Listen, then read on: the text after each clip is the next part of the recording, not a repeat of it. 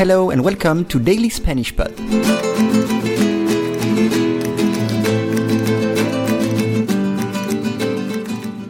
Today's lesson is el blanco de los ojos. El color de la esclerótica es una característica de diferencia a los humanos de otros primates y les otorga una capacidad particular de comunicación. Once again. El color de la esclerótica es una característica de diferencia a los humanos de otros primates y les otorga una capacidad particular de comunicación. Okay, we start the lesson with color. Color in English. Me encantan los colores del cielo. Me encantan los colores del cielo. O color alegre, which means bright color. Color alegre. Esclerótica, sclerotic in English. Esclerótica. La esclerótica es una membrana de color blanco. La esclerótica es una membrana de color blanco. Característica.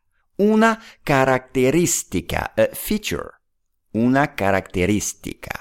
For example, el buen humor es una característica de Juan. El buen humor es una característica de Juan. O tenía un característico sentido del humor. Tenía un característico sentido del humor.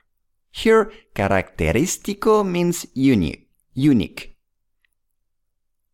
Next is diferencia, difference, with only one F. Diferencia. Debes enseñarle a tu hijo la diferencia entre el bien y el mal. Debes enseñarle a tu hijo la diferencia entre el bien y el mal. O la diferencia entre 10 y 8 es 2. La diferencia entre 10 y 8 es 2. Humano, human. Es un gesto muy humano el ayudar a los demás. Es un gesto muy humano el ayudar a los demás. Y human behavior es un comportamiento humano. Un comportamiento humano. Otros, otros.